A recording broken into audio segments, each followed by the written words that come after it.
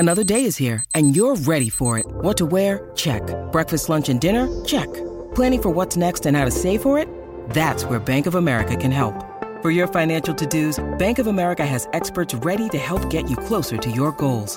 Get started at one of our local financial centers or 24/7 in our mobile banking app. Find a location near you at bankofamerica.com/talktous. What would you like the power to do?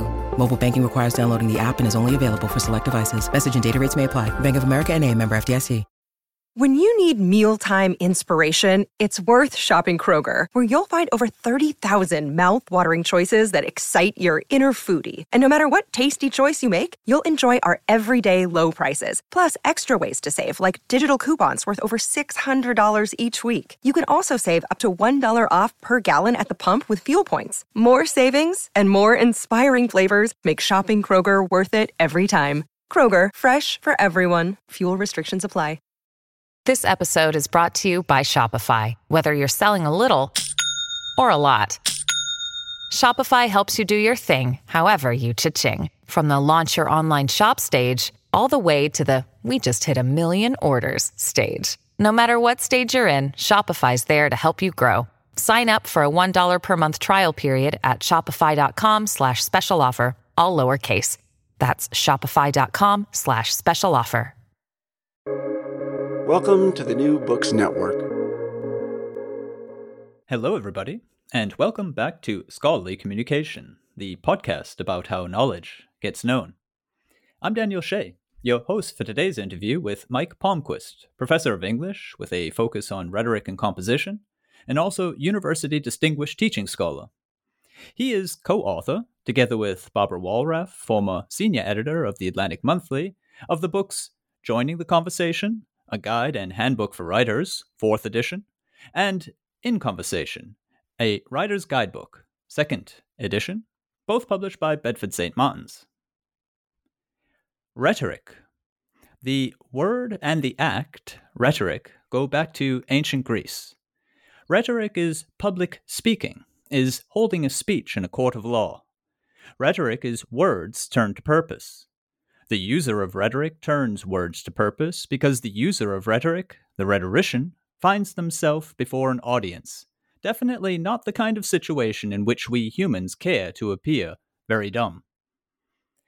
Purpose is the motor of the rhetorician's word-making. The rhetorician wants to use the opportunity of having the attention of listeners in order to connect with them, in order to inform them, in order to convince them, in order to propose to them a course of action, namely, the action the rhetorician considers to be the best. Rhetoric seizes an opportunity to communicate, and makes the opportunity a purpose. Genre. This word is, to the English language anyway, much, much younger than rhetoric. Genre comes from the French, in the literal meaning of type, kind, variety. Genre, perhaps because of its francophonics, enjoys wide use in the study of literature and the arts. A genre is a category, an analytical tool which the critic employs to bring order into the sheer possibility of creative work.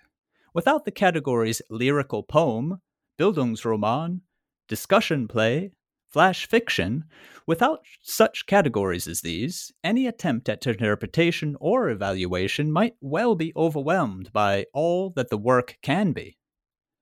But genre is a tool not just employed by the critics of literature and the arts.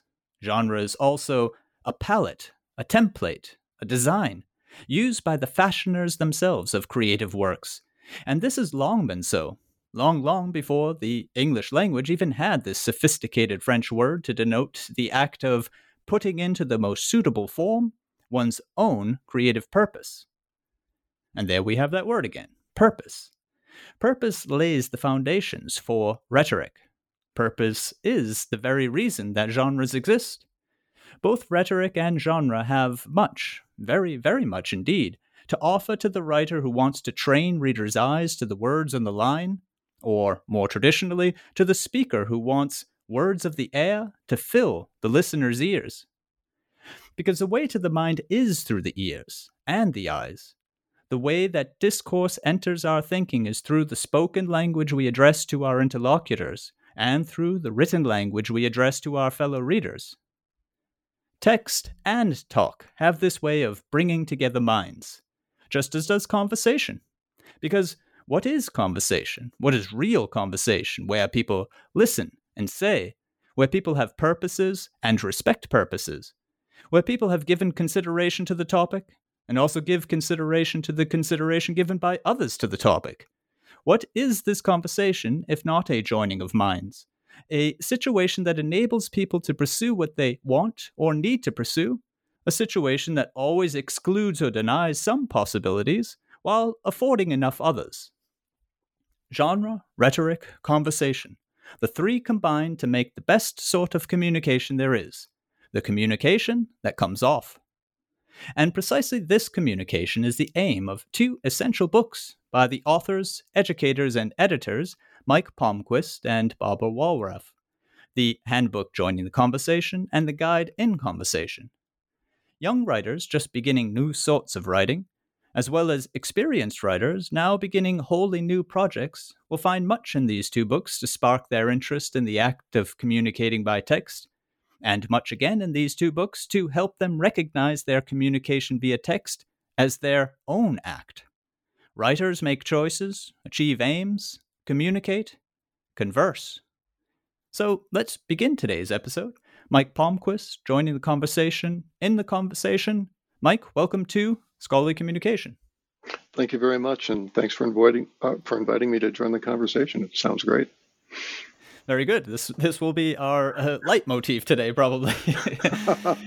These textbooks will, quite often, I believe, be the textbooks of writers in transition from high school to college. These will be the textbooks, in that case, of young people who will have done their share of writing through their senior years, but who now, no matter what their engagement was up until that point, they'll recognize at college that there's something new going on. There's something new that's being asked of them. There's something new that they're being asked to produce. And I guess what I'd like to ask then to start off our conversation here is, what in your view as an educator and also an author to this demographic, what in your view is the new thing that young writers are doing in college? Well, I think the newest thing they're doing is they're starting to think about themselves as actual contributors to an ongoing conversation within a discipline or within a profession or within civic life. And that's a big move for them. In high school, and I don't want to paint with too broad a brush, because some high schools, like my daughter's and my son's high school, they do a really good job of preparing writers for college. But in general, what you see is that they come in with a real focus on what does the teacher want? What does this document need to look like? I know how to write an essay. I know how to write criticism. I know how to write a reflection, but it's never really foremost in their minds that they're actually entering into a writing situation, a rhetorical situation that requires them to think about, who am I writing to? What is my purpose? What are the contexts that will shape the writing that's going on here? What kind of sources are already in play? What kind of genres will I be using? They're not thinking that way necessarily as a group.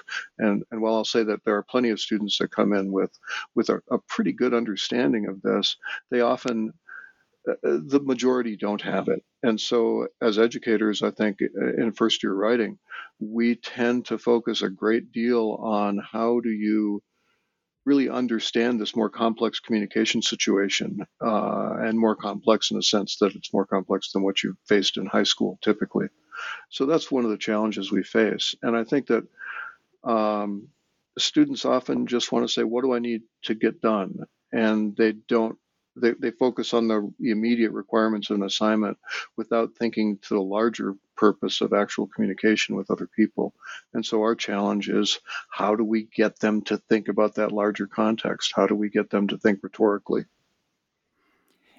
What I often think is that when you're in college and still an undergraduate anyway, even some people though, once they've moved on to graduate studies, you're really in an entire transition, because I mean, as good as some high schools can be, and you make a very good point there, they're still, let's say, they're still school, right? You're at school as an institution, and you know your place, so to speak. Whereas in university or at any kind of college, you're heading somewhere. You're not heading anymore to school, right? You're going on to an occupation of sorts. And really, from what I'm hearing from you right now, is what the composition instructors need to be preparing these people for real occupational, real world sorts of writing. Well, that's right. The whole idea, when you go to graduate school in particular, you're suddenly inundated with all this new information about a particular area. I mean, it might be geophysics, it might be rhetoric and composition, it might be history, whatever it is. You suddenly find out that all these people have been writing to each other and interacting with each other in various ways, and they're talking about key issues. They're looking at these issues in a particular way that's very specifically related to how that discipline understands the world. And so, I recall spending more than a semester, maybe into my second semester, just trying to figure out what all these people were talking about. And when I work with grad students now, they're going through that same process. It's like they're thinking about things, and every day they're encountering new ideas, new ways of looking at things, and they're trying to put it all together. I think that's really true as well for our undergrads, and they come into the university, and Bartholomew, for example, talks about inventing the university, this process of figuring out what's going on, where do I fit, how do I operate in this new context. So whether it's graduate school or undergraduate, these points of transition are really important, and the students end up just trying to make sense of things, and I think that's great. I'm always intrigued by how students grow, whether it's in the course of a first-year composition course or whether it's the first semester of graduate school, how they start putting things together. So I think that's really important, that whole notion of transition and trying to understand what people are talking about and how they talk about it. And that ties into that whole notion of conversation. And really, scholarship at the level of research, when new knowledge is being created inside of a discipline, really it's occurring in the written form, isn't it? I mean, that's where so much of the bulk of it is. We do think of lectures, we do think of course, discussion groups, and all of these things have their place. But when something is going to be accepted or put into the community of scholars or scientists and be proven, if you like, then it's going to happen in writing. Do you think that this fact, this basic almost material fact of research in the university has something to do with the importance of a book like yours, the first year writing courses, the writing centers that we have, and so on? I think so. I mean, I'd like to think so, certainly. From my perspective, the people are sharing ideas. They're trying to build on what each other have said. Sometimes they're competing with each other. They're saying, well, I'm not sure you've got the right approach. I've got a good friend from college who's a virologist right now, and he talks about how there are sort of these conflicts or maybe these debates about what's the appropriate methodology for carrying out particular investigations. It's fascinating, so it's not just, oh, look, we found something new. It's, how does this fit into what we've done in the past? How does this work? So yes, I think that when you're talking about how these debates get carried out or how you try to add new ideas to an ongoing conversation, it's usually completed or carried out through various types of documents. And I think we need to expand the notion from, written articles and books and things like that to even something as simple as social media. Well, that's not simple, is it? But social media, these videos that are out there, different types of documents that they've created to, especially in the STEM disciplines, to get information out there quickly and help move that conversation forward, especially during really trying times, like the middle of a pandemic. You don't want to wait 9 months for peer review in order to get your article out. Sometimes you want to share the information quickly so other people can start investigating it as well and do the important replication work that needs to be done. What I find interesting, one of the words that came up a few times in your answer there was the word of a problem. And this is perhaps the difference might be, if we can put our finger on it, between, say, the school level and the university level, already the research level. I mean, graduate students and even upper level undergrads are doing proper research already, that you see that knowledge is not an answer, it's a problem. Right? I mean, you're not answer finding, you're problem solving, which is, I think, I would argue anyway, sort of a crucial shift in your perspective. Oh, it really is. I mean, you can go back to Dewey with this notion of felt difficulty, and I encountered that through Richard Young while I was in graduate school. It was a fundamentally important concept to me, is that we're really looking at what are the issues we're facing, what are the challenges we're facing, and you can think of those as problems, either a lack of knowledge, or there are barriers to something, or there are consequences to particular situations, or people are trying to accomplish this, but that happens. This whole idea of how do we get from where we're at to a better place comes down to really advancing our knowledge and thinking carefully about the issues we're facing. So I found problem definition in particular and problem solutions to be a really critical part of the thinking process that students need to take on, and start realizing that no, it's just not me going in there and saying, this is what we know about global warming. It's more about what are the approaches that people have taken to addressing climate change? What are the trade-offs and some of the solutions that they've put forward? Can we afford this? Can we do this? How can we make this happen? And defining those problems in particular ways and then offering solutions seems to be a fundamental part of how we deal with these complex issues that are facing us. And there does seem then, to get back to my point about text and the role that text has in scholarship, there does seem to be something particular about text that really affords this sort of exploration of issues and attempts at solving problems, doesn't there? I mean, it would seem that for all the advances that can come through discussion, for the necessity of talk to advancing ideas. I mean, that's why universities are gatherings of people on a campus, whatever shape that campus might take. I mean, these people studying these problems need to get close together, and yet it is in the text work, if I might say so, that let's say the complexities really first get uncovered and explored, isn't it? Well, I think you're right. I mean, people can be talking to each other at a conference, or they can be interacting on Zoom or Teams or whatever they're using, and they can have great conversations. And those conversations might be recorded, but to make them accessible and to really formalize the kind of thinking that you're working on, we tend to share documents. And what's been fascinating to me, I mean, I used to be a professional writer working in the Twin Cities in Minnesota, and working for companies like 3M and things like that. I learned a particular set of documents, and they were always linear. They're always straightforward. The documents we work with today tend to still be linear, but they're branching documents. So you might create, for example, a journal article, but then link to your data set, or link to related sources, or you might embed a video, or you might do all the rest of this. But we still have these documents, even if they're using non-textual elements, or they're using links or things like that. And those are the records of our conversations. Those are the records of the ideas that we're going back and forth on. And when you sit down to really examine an issue, you go see what's been written about it. You go see what you can find in terms of videos out there. Lots of linear documents in various ways. And I think you're right. That's how we end up communicating with each other and documenting our conversations. You make clear in the preface to the book, and you make clear so far also in what you say, that scholarship, the research, philosophy, the theory, all of these things are informing what it is that you do when you teach writing, when you think about writing. And it's quite evident in the book. In fact, I'm thinking particularly now of joining the conversation as a textbook that could really carry a seminar. It's quite unique. One thing I would just tell listeners is it's a joy to read. And I'm somebody who's thought a long time about writing, and I was finding things in there that were well expressed and also new to me, at least in that form, for sure. So I guess I'd like to ask you how it is that you came then around to write this textbook.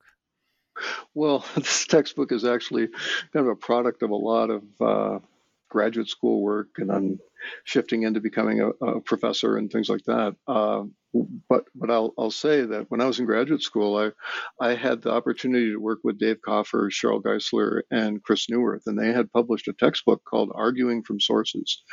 And I had come to graduate school. My wife had wanted to go to grad school. I really hadn't thought about it, and I realized that the school she wanted to go to, which is Carnegie Mellon, had a rhetoric program. And I thought, oh, yeah, that'll be great. I'd love classical rhetoric. I'd love the Phaedrus. I'd love, reading about the sophists and things like that. It was fascinating. And so I thought, oh, I'll just become a professor. And so I jumped into this program without a master's degree, without any real understanding of what graduate school would involve, down to the point where they said I was going to be a GTA. And I thought, I'll be a graduate teaching assistant. I'll be assisting a professor. And I found out shortly before I was actually going to start my classes that I was actually going to be the instructor of record. So I went into this. I was the only person in the classroom. It was not an assistantship. It was very odd to me. So I was pretty clueless. And I ended up working with Dave Coffer eventually.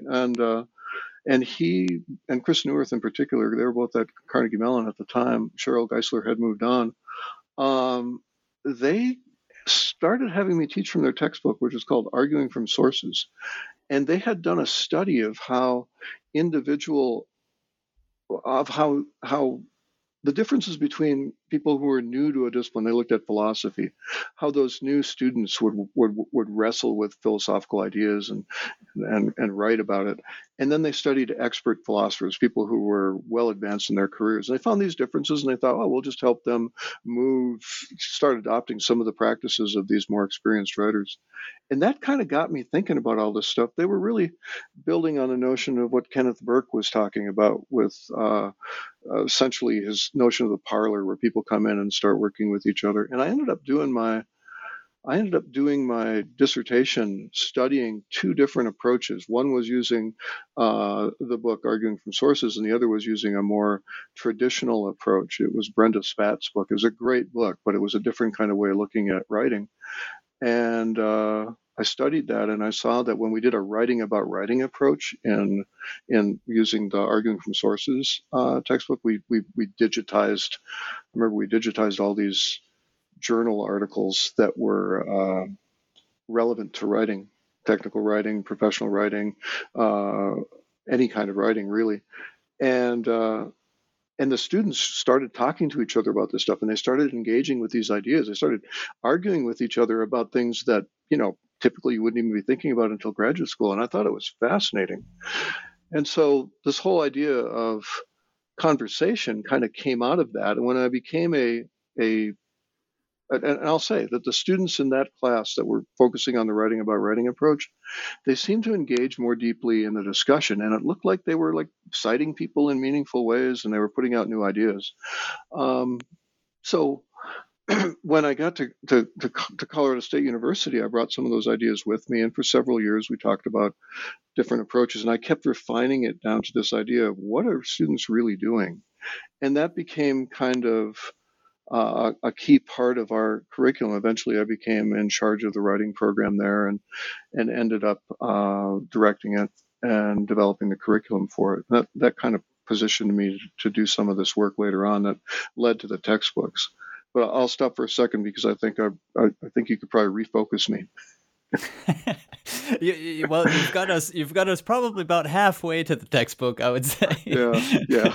But you've certainly given us plenty of the background thinking to it, and also the experience that led to it. What really caught my attention, I did an interview with I'm trying to remember the names, Rachel Burma, and unfortunately someone else whose name I'm missing. The Teaching Archive was their book, though.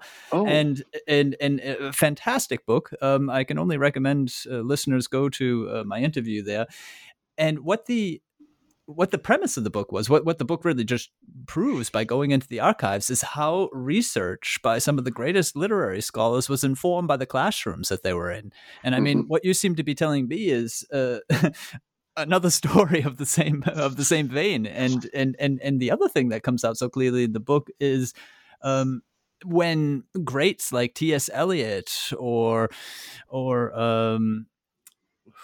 who was the other one there? And the name escapes me again. But in any case, when they brought proper research into the classroom and said, okay, let's go into the British Museum ourselves now and look at manuscripts. Let's write criticism ourselves right now about the novels that are being published this week and so on, that the students were entirely there and engaging in the work. So that seems also to ring true with what you're telling me.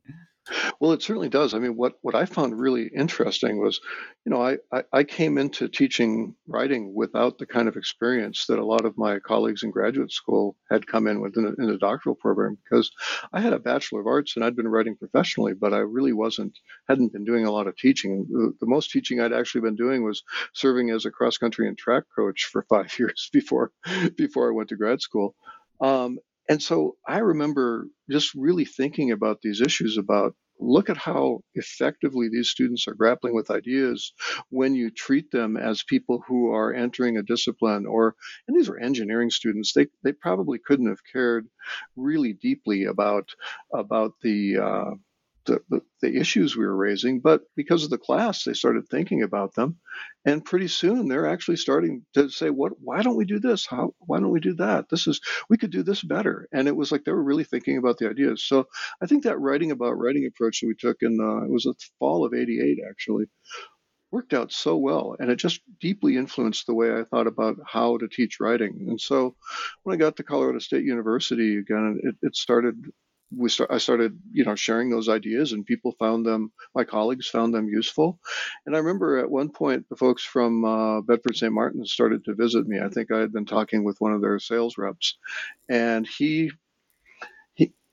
had told them that maybe I was someone they wanted to talk to, and that was flattering. This person is in there. But I had been told in graduate school, so I thought they'd send an acquisition editor. It actually turned out to be Joan Feinberg, who was one of the founders of Bedford St. Martin's. I think she was a founding editor. It was pretty cool. And we ended up having several conversations, and I kept telling her there's no way I'd write a textbook. It's not, I was told in graduate school I should never write a textbook. I should always focus on my scholarly work and make my contribution in that way. And they sort of roped me in. They sort of said, well, why don't you take a look at our website? Well, you can consult on our website, or why don't you just, give us some feedback on this particular book that we're writing? And so I did that kind of stuff. And then they snuck in there and they came up with this idea that I could become the author of a piece of software that was very, very cool. It was called Hyperfolio Research Assistant. And this software allowed you to take any digital object, select it on your computer screen, and drop it into a collection icon, which essentially was a database that you just pull things into, and then you could manipulate them. We could put them on a screen and show how these three sources align with each other and they're in opposition to these, or this sequence of events occurs and here are the sources that are relevant to it, and you could put in the citations for those sources. You could add notes, you could evaluate them, and I loved it. And I remember they flew me out to New York City, which was kind of exciting for me. I'm a kid from northern Minnesota ultimately, and I'm going, this is just fun. And then they said, well, we're glad you like it, and we need a textbook to go along with this work. And I said, oh. So they kind of got me, and I thought, well, I want to keep working with the software. I better write the textbook. And so I wrote a book called The Bedford Researcher, and that was kind of the beginning of trying to articulate the thinking that I had about A, how to write a textbook, and B, how to really put together all these ideas I'd been working with since the 1980s, in graduate school, and as a beginning professor at Colorado State. So those slick people in New York, huh? They took they took in. What I find so interesting in that is the stepping back a few paces in the story is the advice from your your graduate school, right? Never write a textbook. Make your contribution to the field in your research, which in itself is kind of indicative of a certain philosophy as to what counts and what doesn't. The teaching is second to the research, and what I find works so fantastic in joining the conversation and in conversation is one of the things that you mentioned in the preface, the fact that your scholarship in writing, or the scholarship generally in the field of writing, has been something that you've always been keen to bring into your classroom. It made me even think of Ken Highland, who wrote second language writing amongst thousands of other articles. Yes. In his ninth and final chapter, he titles it "Researching Writing and Writers as a Second Language Teacher." So he sees research as, research practice as being part of the teaching practice. And my feeling with that, and he says much the same, is why not? I mean, every discipline brings to their undergraduates the research and the studies that are, the founding documents of their fields and also the most recent documents. I mean, it's time that composition be also recognized in exactly that same size, right?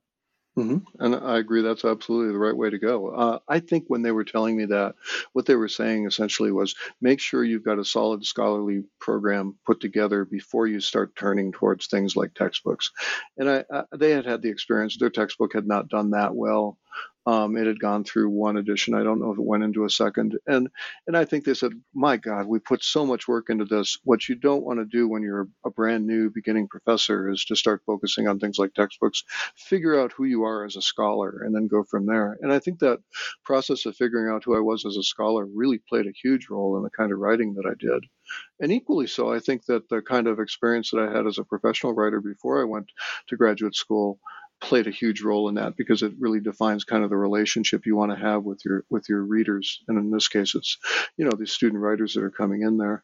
I think that whole process for me was interesting. And I'll say the folks at Bedford St. Martin's really were amazing in terms of working with new authors. They had a process that was really distinct from a lot of the folks in with other publishers.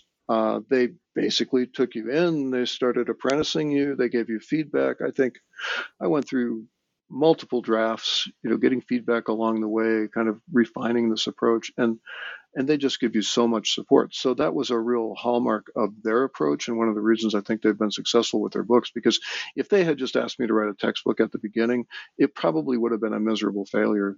And instead, they really allowed me to think through these ideas and processes that I thought were super important, and to get to the point where you're really finding a way to share it with students in a way that's grounded in terms of the scholarship that we've been doing, in terms of the things that I'd learned as a teacher in the classroom over those years. And so they did a wonderful job of helping me grow as a writer. That shows in the book, because it is, as I mentioned already, something that it's also just, I mean, as a textbook, it clearly is going to work, but I mean, it has worked. But it's also just something that's worth reading. It's fun, and it brings really to the point. It selects the texts that it wants to analyze. Suggests the kind of projects that really certainly engage thinking. Even as I say, somebody who's not an undergraduate anymore. I really like that. And in fact, let's perhaps turn a bit to some of the content in the book, so that people can. I'm thinking now of joining the conversation. So that people can get sort of an understanding of where it picks up, a first-year writer who is at college now and is just either decided on their major or thinking of changing their major, and they're confronted now with this writing course, and you meet them with what we've been talking about so far, this idea of a conversation. Could you, and genre, which I mentioned also earlier in my intro. Could you kind of maybe give us a introduction to your introduction? Sure. I mean, the idea behind the conversation metaphor is a really simple one. The reason that it works for me as a teacher, and I go around the country and I give workshops on this, and I do it on Zoom more recently, but teachers find this to work pretty well, and they like it. The basic idea is that students already know a fair amount about rhetorical situations. And I use the word writing situation to make it more accessible to students. But ultimately what I'm talking about is that sort of relationship between writers and readers, and the context that shape those interactions. And what's always been interesting to me is that students think, oh my God, college writing, it's completely different from everything I've ever done in my life. And I sit there and say, nah, not really. We start out with, well, you guys have been involved in conversations, and I'll ask them things like, what works? How does the conversation usually play out?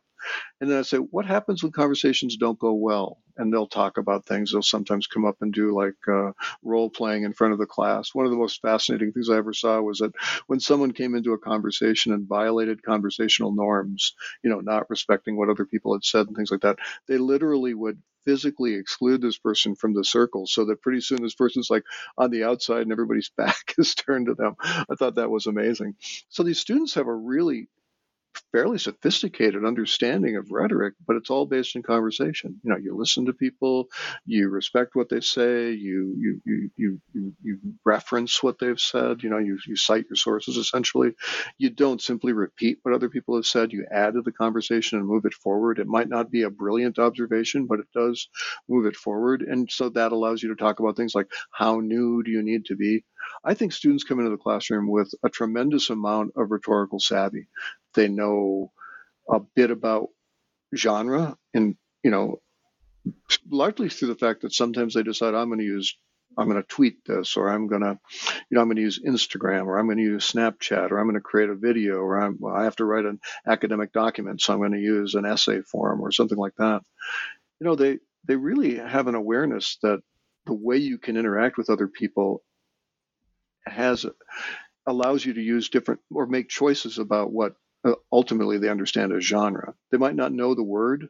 They probably don't know the word, but they understand the concept of different types of documents. So you move from this understanding you build on their understanding of kind of rhetorical situation, even though they don't necessarily know that term.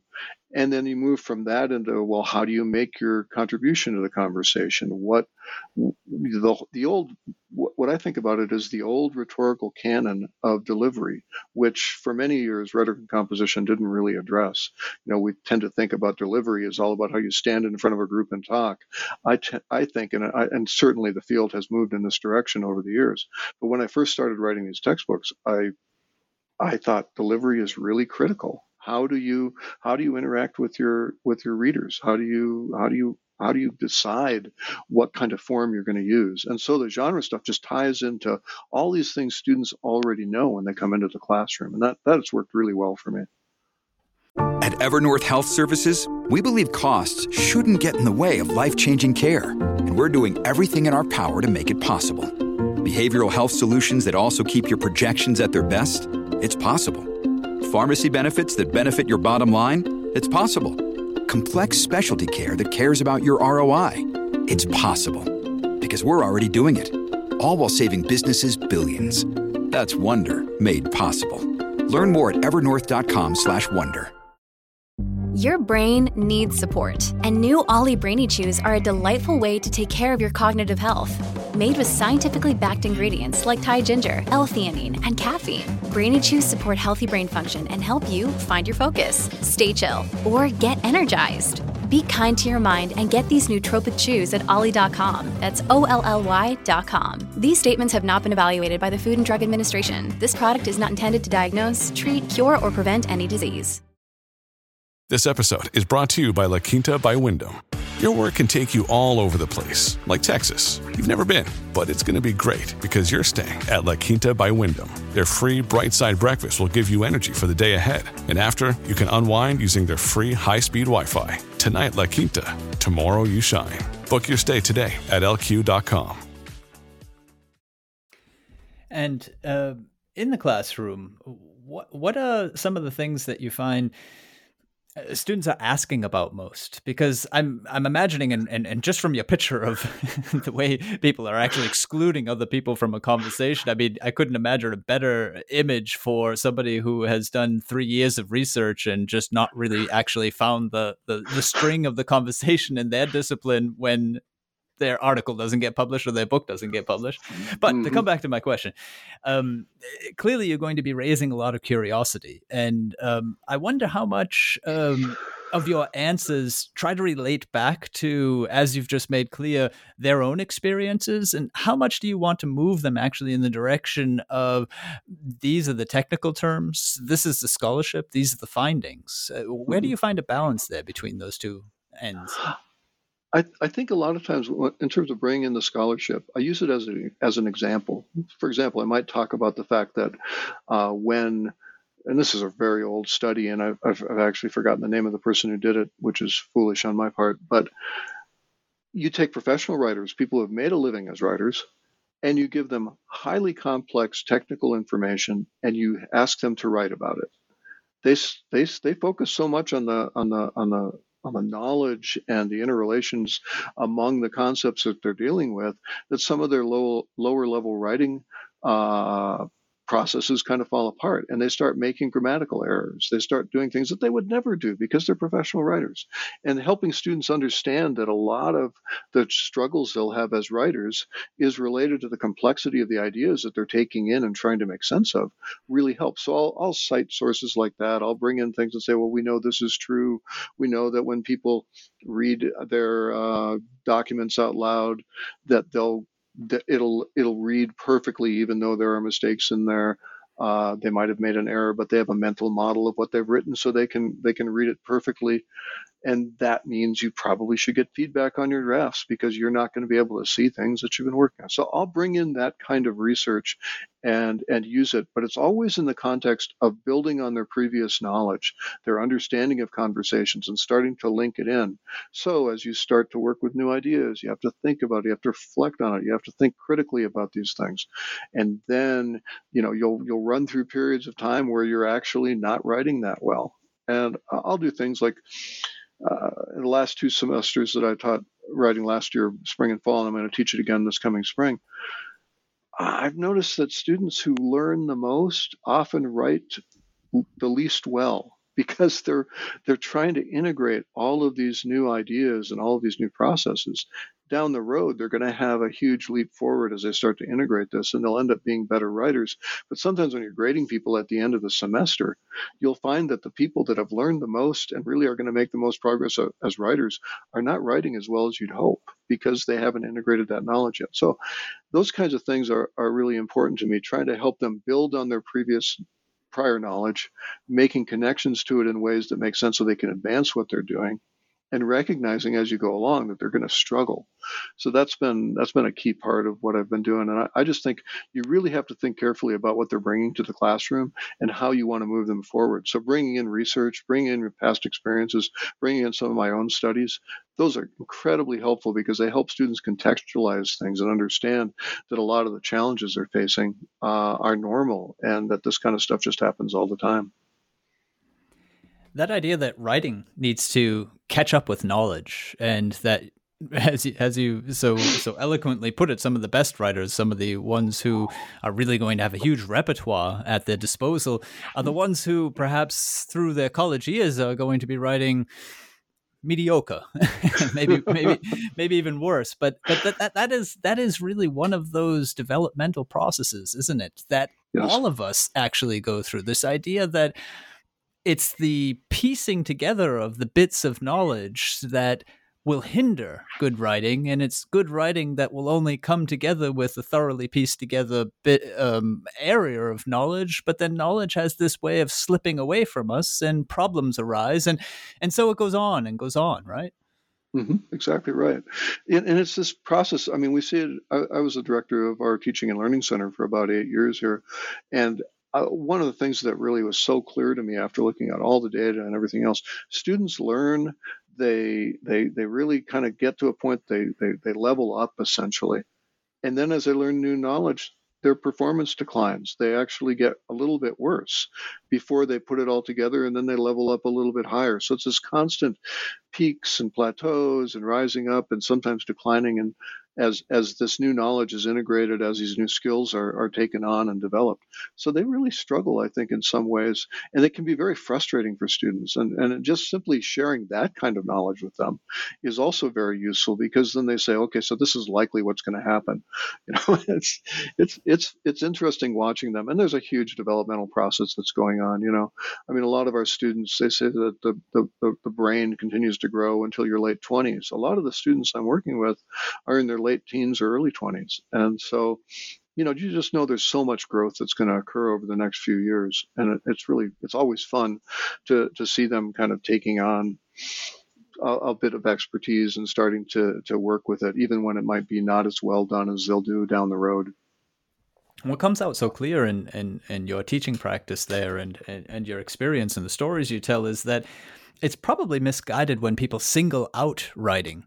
And it might even be an explanation as to why writing and composition just really don't have a home at the university, say like microbiology does, or chemical engineering, or even history. Because what many people tend to do is sort of separate out the writers as the novice, beginning writers, the somehow intermediate, and then the expert writers. But to separate out a writer like that, sort of decoupling him or her from the area of knowledge that they happen to be in and their advancement in that area of knowledge is so artificial that it's actually unhelpful, isn't it?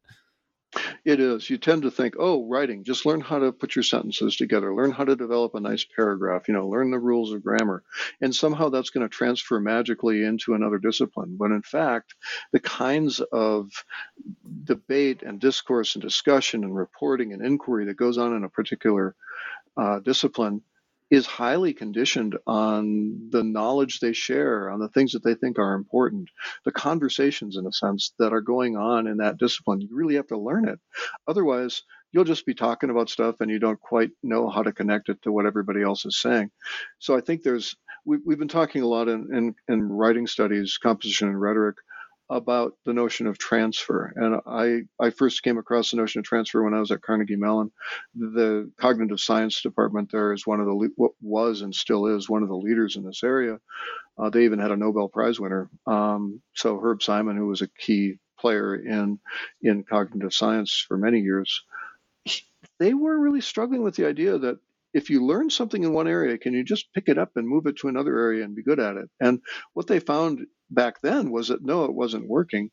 And now what we've started to do is to start thinking about, well, what are the skills you can learn as a writer that will help you become more successful as you move into a new area?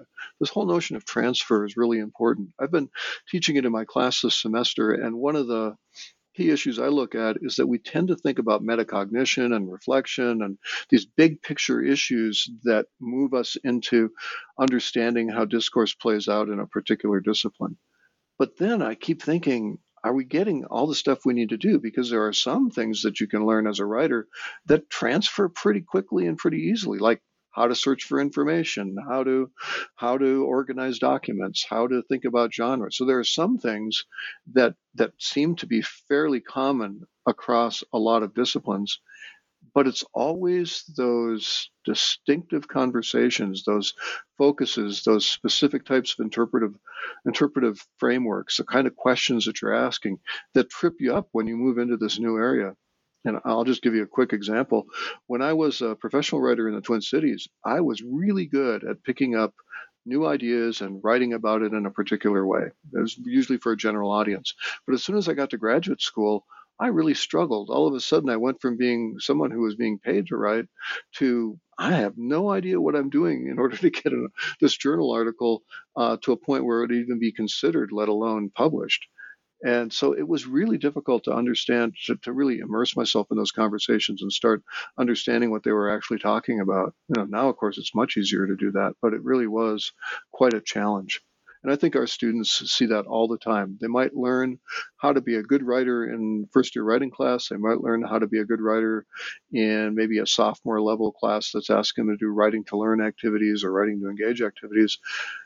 But when they move into their upper division courses and all of a sudden they're being asked to write, say, an environmental impact statement, which our students in our Warner College of Natural Resources do on a regular basis, like a 150-page environmental impact statement, or they're going to write some sort of review of literature for a particular area, it gets really challenging for them.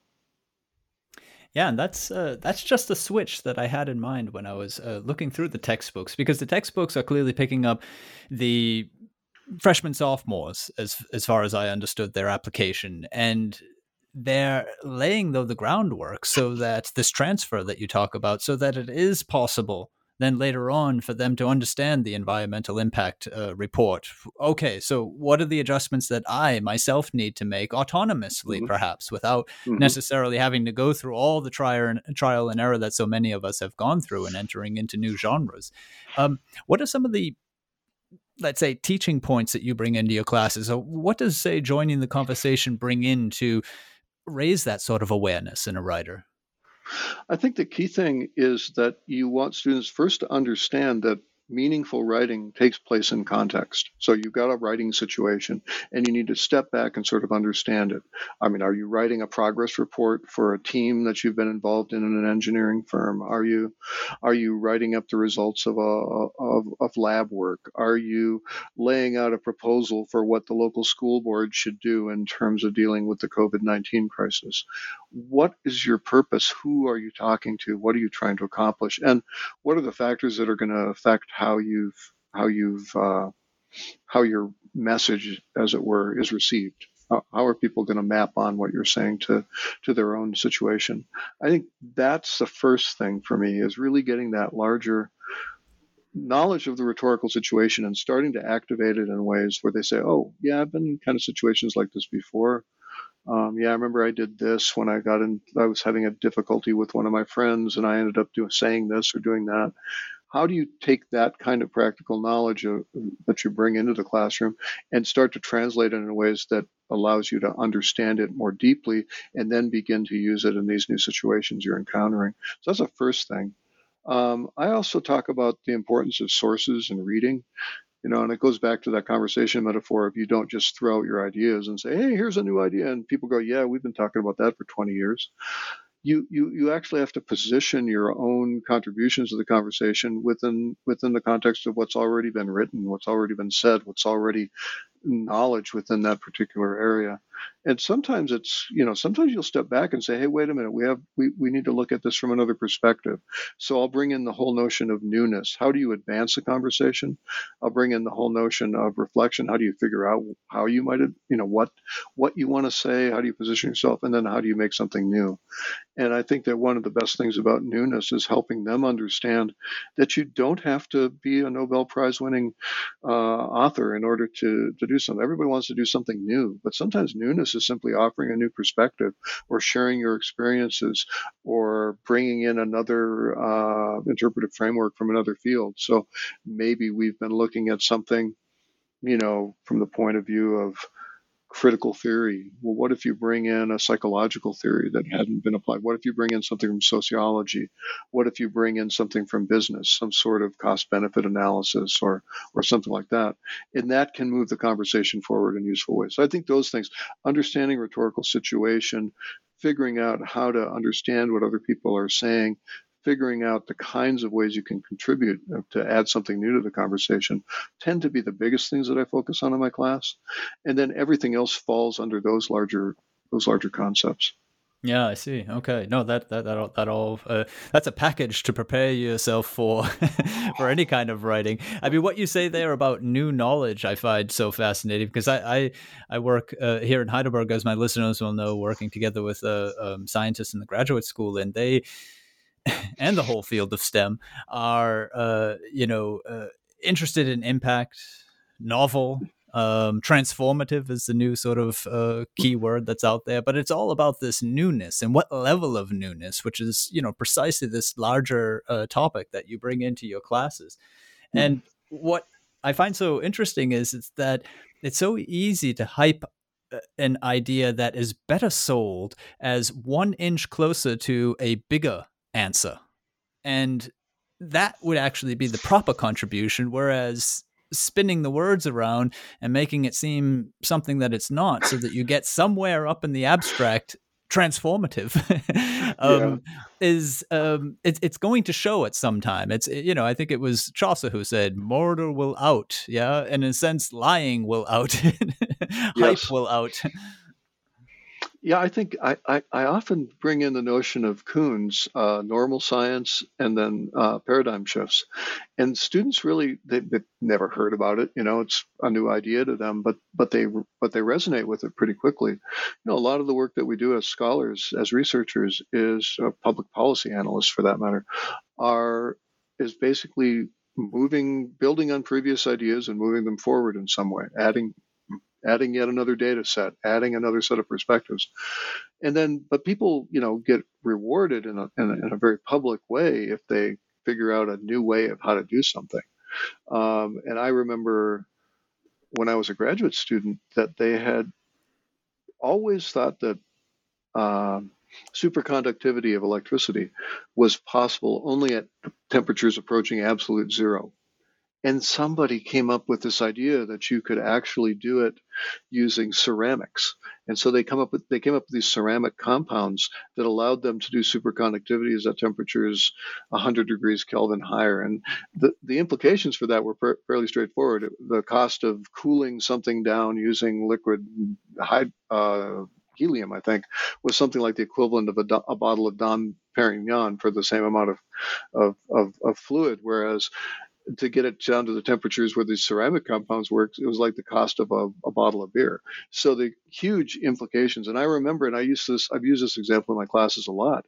I remember that they were writing about this, and one of the leaders in the field of superconductivity was asked, "Well, what does this mean, and how did we get here?" And this expert says, "I have no idea what this means. This is a fundamental reshaping of everything we've understood. We have to go back and really study this. In other words, we have to go back to normal science to figure out what's actually happening here."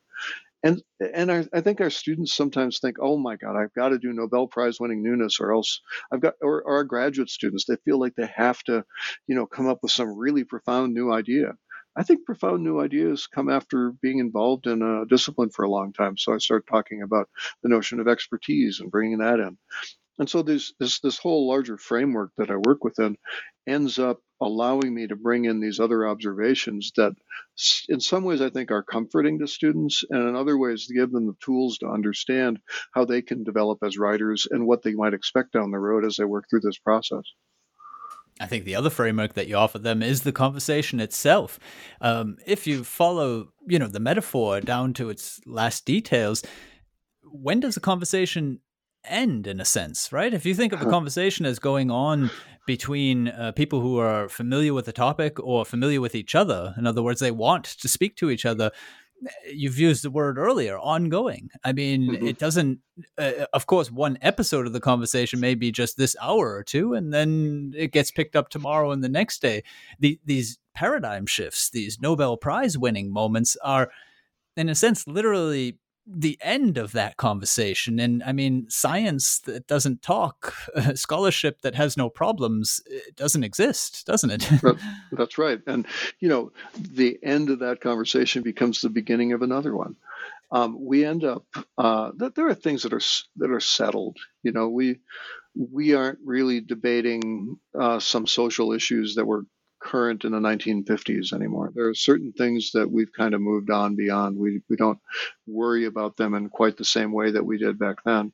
And one of the things I talk about is if you're looking for a conversation to join, you don't want to pick up something where nobody's writing about it and nobody's disagreeing. You want to deal with issues. You want to move something forward. And an issue is something, a point of debate or discussion or interest. Sometimes I just want to learn more about this. And that's a conversation people get involved in. And at other times it's like, I couldn't disagree with you more. Let's talk about this maybe. I think some of the polarization we see in society, at least in the United States right now, is highly problematic because people aren't talking to each other. And if we can figure out a way to help our students understand that that's a key part of civic life, is actually engaging in discussions with other people and listening to what they have to say, I think if we don't do that, we're in trouble. And hopefully focusing on this kind of interaction will help people recognize that maybe there are ways we can get together and talk to each other again. I would like to just pick up a few of the features of the book, again, to give listeners let's say, somewhat of a picture of what it has to offer. One of the sections which speaks to one of my major interests and is handled brilliantly is the section called Working Together, where peer review, for instance, comes into focus. Yeah. And I wonder if you could share with us also in particular, because this is a major interest in the book, in particular in relation to IT resources for doing reviewing and collaborating. Oh, yeah, this is really a lot of fun. I mean, rhetoric and composition, or writing studies more generally as a field, actually played a huge role in the development of modern word processors. This is kind of a weird thing. You have all these English professors out there talking about what do we do with all these tools that help us write. So there are things like they played a role in integrating images and graphics and things into documents, in tracking conversations, and in using hypertext, linking out, and doing things like that. So track changes, comments, things like that we kind of take for granted. Those are really interesting. And so when I start talking about working together, we just keep getting more things that we can use to do that. It's been wonderful. Sometimes it doesn't work out that well. Sometimes using Facebook to teach a class, some people tried that for a while. It doesn't quite seem to line up as well as some of the other tools we have. But I do like the idea of sitting down and saying, okay, how do we get together to talk about something? And what can we learn about those interactions? So, for example, we learned a long time ago through research that students will engage in conversations with each other. And one student will say, well, I didn't understand this part of your introduction. And the student will then, the writer will then explain what was going on in that introduction and what they really wanted to say. And then when they're revising, they don't think that they need to still work on that because they explained it and the person who's listening to it understood what they wanted to do. So some of the things that we look at in terms of technology is how do you track those kinds of exchanges where a reader says, or a peer reviewer or a classmate says, I didn't quite get this. And how do you remember then that you need to focus on that? So some of the tools we use allow us to make points. And then as a teacher, you sit there and say, okay, go through the transcript of this conversation that you had, take a look at the comments that they made on your draft, and send me a revision plan. What do you want to work on? So a lot of the stuff that we do is dealing with sort of these normal points of, I'm not quite sure what the right word is, where people think, oh, I solved that problem because I explained it. So the technology out there, whether it's video conferencing or it's some sort of commenting tool, or it's just any kind of messaging tool, maybe a discussion forum in a learning management system, or maybe just email messages back and forth. How do you, or comments on the draft itself, how do you get students to really work with that and understand it? So that's a key thing in terms of the technology. It's really not quite as simple as you might think because of human nature. And so sometimes people just think, well, I solved that problem, I don't need to worry about it anymore. But the text is still just as opaque as it was when they started. So it's in a way offering a technological record that then somehow confronts the writer so that he or she knows, okay, there's work to be done still. I mean, essentially, right. You'd want that imported into the draft in some form. That's right. And so you have to, as an instructor, as a teacher, you have to create the opportunities for students to go back and really do that. So you have to really encourage them to start developing these habits of mind of taking note of what people said and dealing with it later. And so you create these instructions that help them do that. I have to round up so many of the different features of the book. The genre talk sections where we get a view into what is the reflective essay, what is the informative essay or the article, and so on.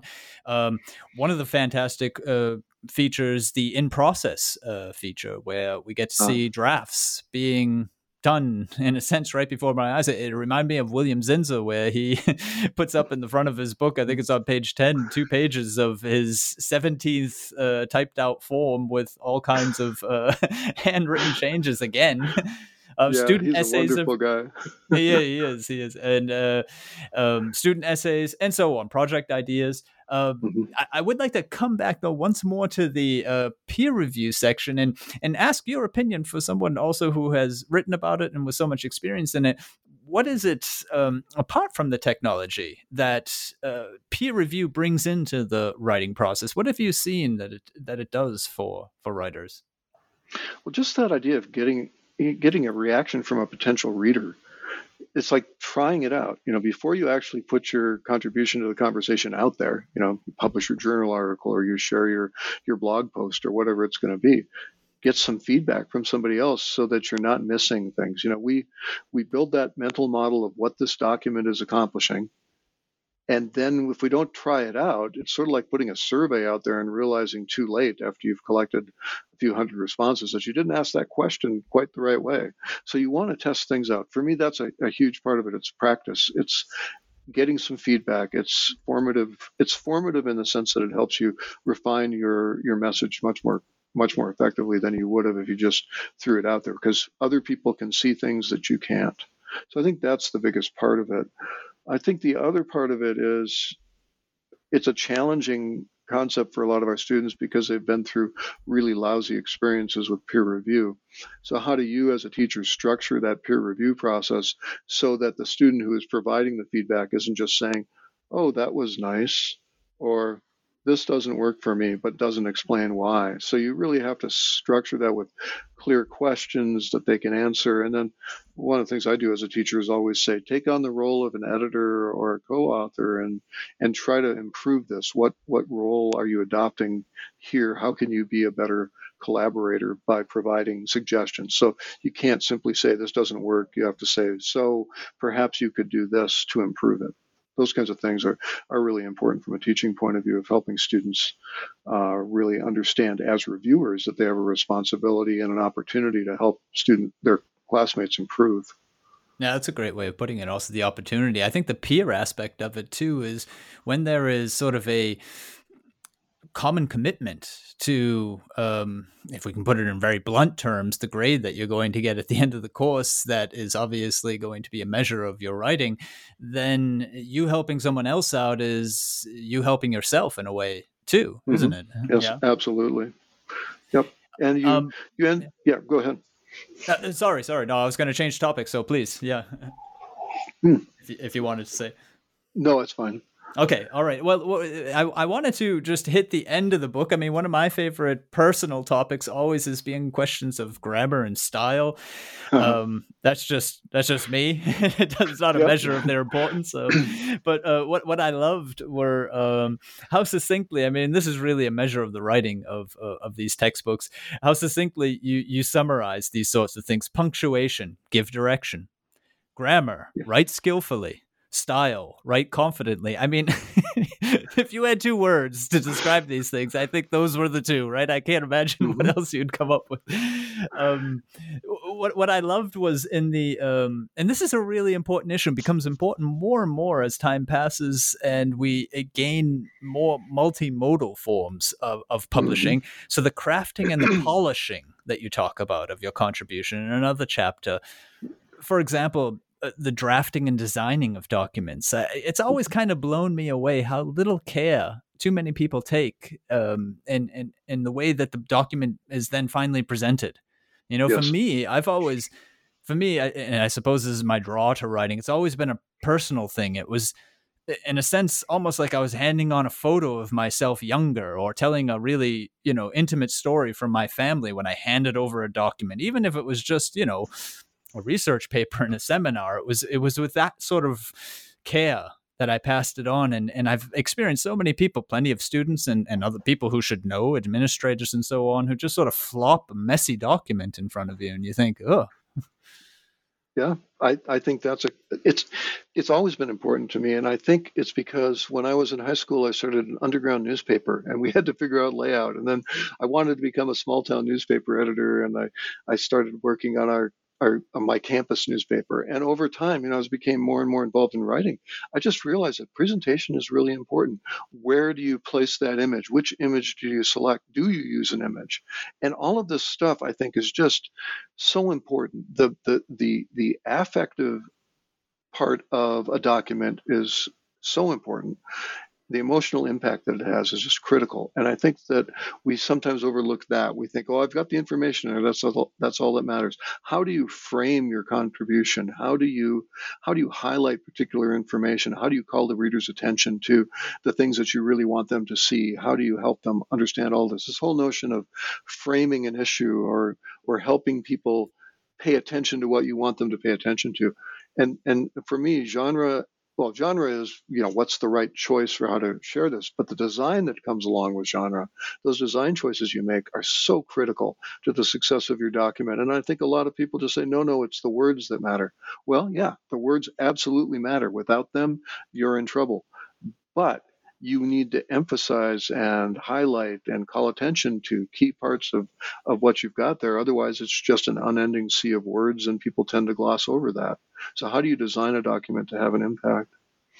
I think that's really important. Yeah, I mean, design is huge. I mean, essentially, it proves that, let's say, a research article in biology is not just a research article in biology. Clearly, the figures count, the tables count, the length of the captions, where the figures are placed, as you say.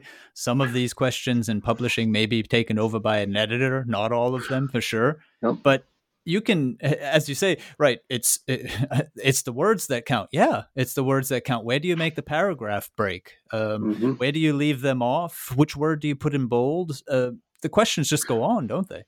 Yeah, but when you sit there thinking, like, how do I guide somebody through this document? Simple things like, what do I use headings? Well, and if I use headings, how do I phrase them? Are they active headings? What are they calling attention to? Do I want to use a sidebar? Do I want to, sidebars are really important. This doesn't quite fit, but I really want to call attention to it. This act of calling attention to things, of framing your argument, is a critical part of design, and design is always embedded within that larger communication context. You don't do it to make it look good. You do it to make it work effectively. And sometimes it just doesn't make any sense to put a whole bunch of stuff in there. You don't want to necessarily have a drop cap in something just because you think it looks good. But you do make choices about what it calls attention to. And so go back to a drop cap. What's the value of it? Well, it indicates the start of a new section or a start of a new idea that you want to pay attention to, and it'll draw the eye. And so there's a whole lot of things that go on there. You can talk to students, for example, about what happens on websites. It used to be that images were super important on websites. And now the research suggests that people gloss over images. It's a real change from the reading habits that they had, say, 20 years ago, and that some of us still think are actually happening. So there's a lot going on with design, and helping students understand that is helpful.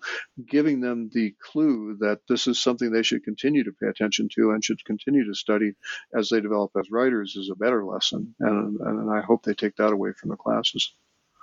Well, that's certainly a major takeaway from the books is that awareness, that thinking on your own, for sure. Well, Mike, you've been very generous with your time. I do have one last question.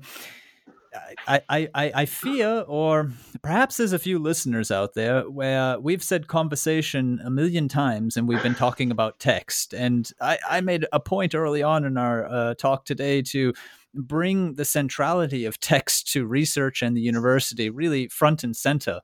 And you've used really interesting expressions along the lines of writing to each other about their disciplinary subject matter, which if you put in speaking or talking, the sentence just makes as much sense. And I suppose where I'm going is to leave us off.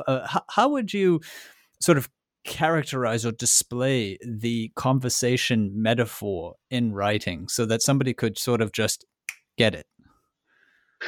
I think the easiest thing to do, at least from an academic perspective, is to take a look at where you're making references to other sources. And so if a student comes in and they haven't, for example, really cited any sources, you can take a look at that and you can model that and you can say, okay, so where did this idea come from? And is this your idea or is this somebody else's? Or is this elaborated enough? And so you can start talking about it from that point of view.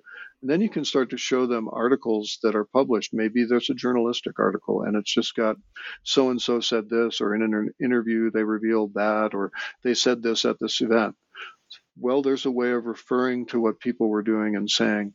When you start looking at academic discourse, now you're starting to look at what kind of citations are they using and why are they using citations in the first place. And then you can start stepping back and even going into something like a citation database like the Web of Science, where you can start saying, well, let's take a look and let's see, this is an important article. Let's see what they're citing. Let's see who cites them. And so you start seeing this trail over time of people citing each other and building on each other's work. So I think for me, that's the kind of stuff I do in a classroom, where you sort of move from maybe not any citation or any reference to outside sources at all, to starting to see the journalistic kind of style that's used, the kind of things that's on social media, to taking a look at threaded discussions, for example, and then moving into the kind of more formal citation practices that we do and starting to explain how all that works. So that's kind of the direction that I typically would move in a classroom. But I think that that's the idea that everything builds on everything else is just a fundamental assumption I make, that there's very few things out there that are not source-based. Everything seems to be source-based. Heck, even my grocery lists are source-based. So what do we need? And what do you mean by get this? Which brand? The source is the empty cover, Yeah. right? Well, it's also my wife telling me we need this, and it needs to be this kind, and you're going to find it here. So, wives are the sources of so many things, aren't they? They are in so many good ways. Yes. So, Well, thank you very much. That is Mike Palmquist, co-author together with Barbara Wallraff of the books Joining the Conversation, a guide and handbook for writers in its 4th edition, and In Conversation, a writer's guidebook in its 2nd edition, and both these published by Bedford St. Martin's. I'm Daniel Shea, and this is goodbye from me to Mike. Goodbye. Well, thank you very much. And this is goodbye to all of you. Bye-bye. And until next time here on Scholarly Communication.